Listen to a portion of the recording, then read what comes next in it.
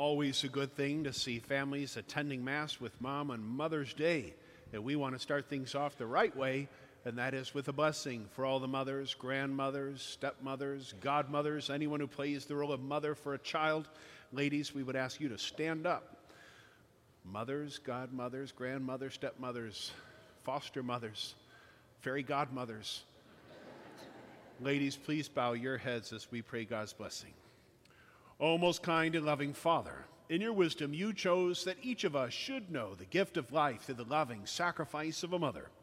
We ask the intercession of our Blessed Mother, the Virgin Mary, the Mother of Jesus and the Church, to be upon all the mothers, grandmothers, godmothers, and stepmothers here present, upon those who are living and those who have died in hopes that they too might rise to life with you. Watch over them as they have watched over their children. Love them as they have loved their children. Shower them with your mercy and kindness, and may they be justly rewarded for all that they are, all that they say, and all that they give for the love of their children, grandchildren, and godchildren. With special care, guard all those who are pregnant and those who seek to bear children, and may Almighty God bless you and keep you, the Father, the Son, and the Holy Spirit. Amen. Happy Mother's Day, ladies. Let's hear it for them. Yep.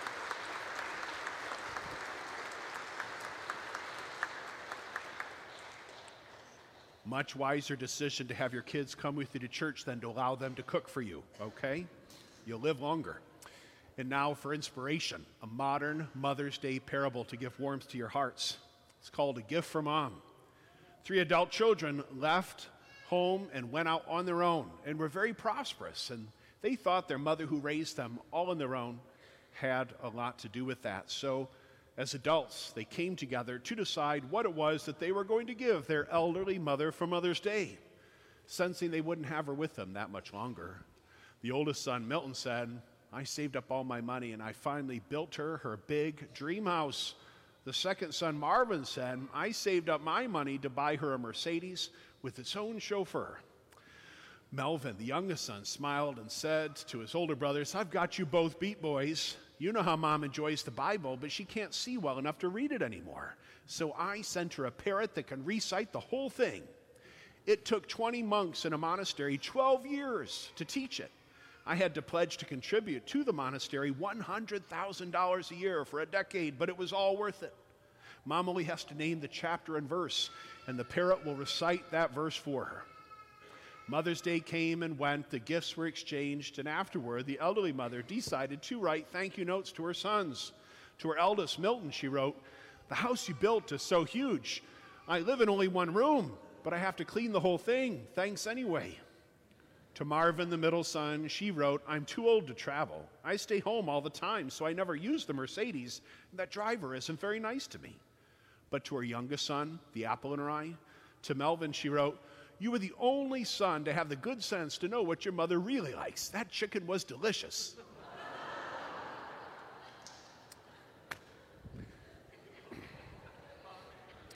I didn't write it, okay? All throughout this Easter season, we have been on a journey with the apostles. In the Lenten season, we were journeying with Jesus up to the cross at Jerusalem. Since then, we've been reading Luke's sequel to his gospel, the Acts of the Apostles, that tell us about the triumphs and tribulations experienced by early Christian ancestors in the first 3 decades after Jesus died and rose from the dead. Today, we find ourselves at the beginning of chapter 8, and it's a pinnacle moment for the early Christian community. Why? Because in the previous chapter, the church's greatest enemy became the church's greatest advocate. That was Saul of Tarsus. Up in chapter 6 of Acts, he was persecuting Christians, Gentiles, basically anybody who wasn't a Pharisee.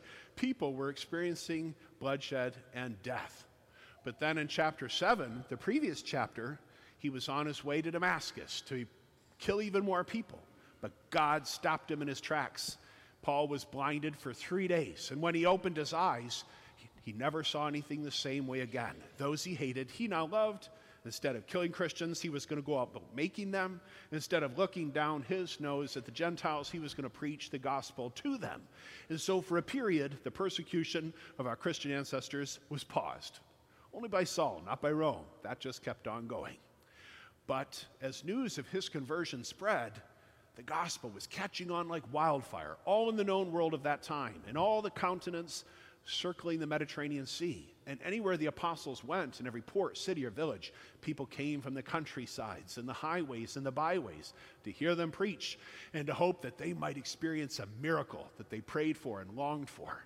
And Philip was experiencing great success. He was casting out demons. He was making crippled people walk again. All kinds of illnesses were cured.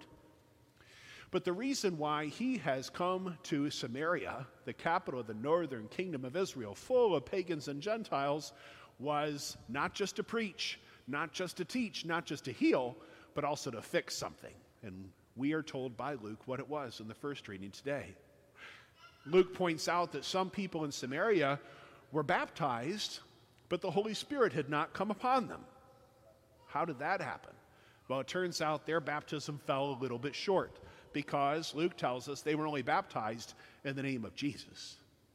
Next Sunday, the 40th day of Easter, will be commemorated in this and every Catholic church.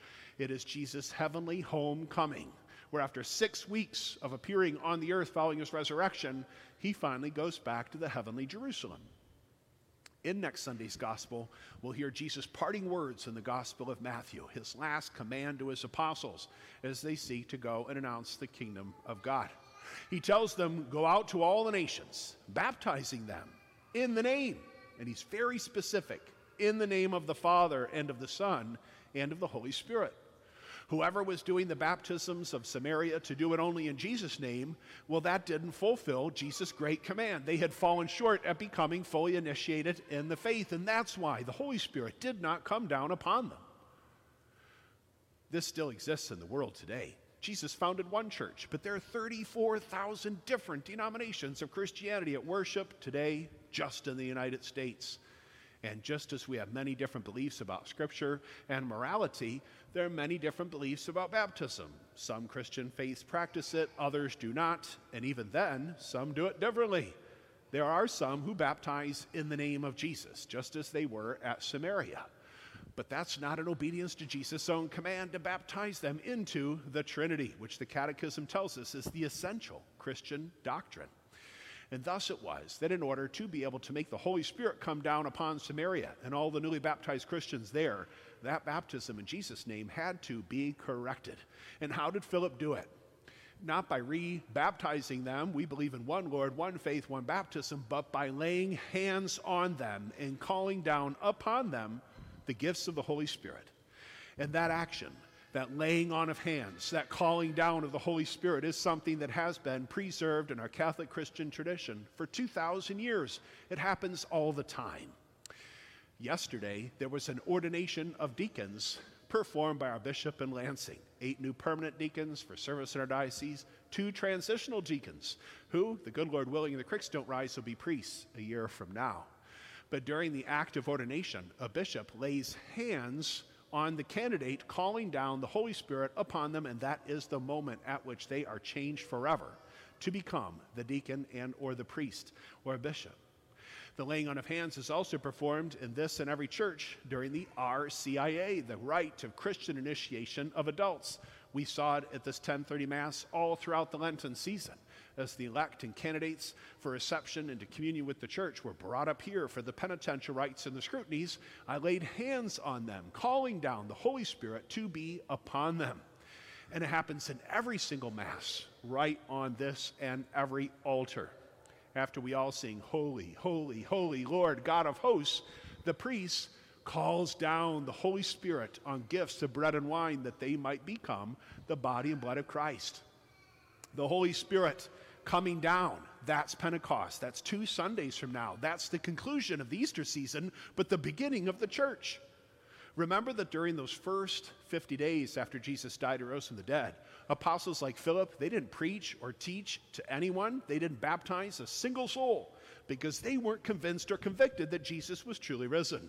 It was only when the Holy Spirit came down as tongues of fire and a rushing of wind at Pentecost, it drove out the darkness. It took their fears away and filled them with faith.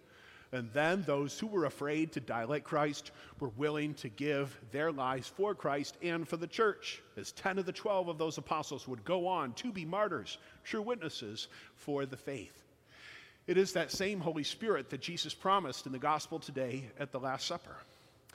We're still listening to chapter 14 of John. We started it last week with Jesus telling us, do not let your hearts be troubled. In my Father's house there are many dwelling places. I am the way, the truth, and the life.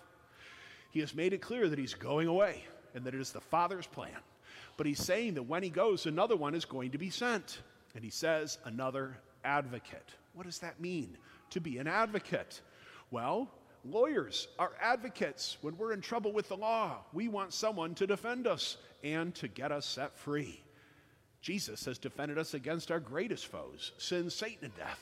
And the Holy Spirit defends us still, pleading for us before God the Father that he might show us a mercy we do not deserve, but we desperately need. And it is that Holy Spirit that gives rise to the church. It wouldn't exist without it. It is that Holy Spirit of God that makes the Bible, inspired human authors. We wouldn't have it without it. We wouldn't have faith without the Holy Spirit of God giving us the ability to comprehend these mysteries and separate them out from the mythologies that this world is trying to sell us. And so then, my friends, as we and Catholics and Christians everywhere continue our journey through Easter, continue our journey through the book of Acts, it's all heading towards the Pentecost, my friends, when we pray once again that through the laying on of hands, we might call down that Holy Spirit for a new springtime of faith in the church, in our families, and in our hearts.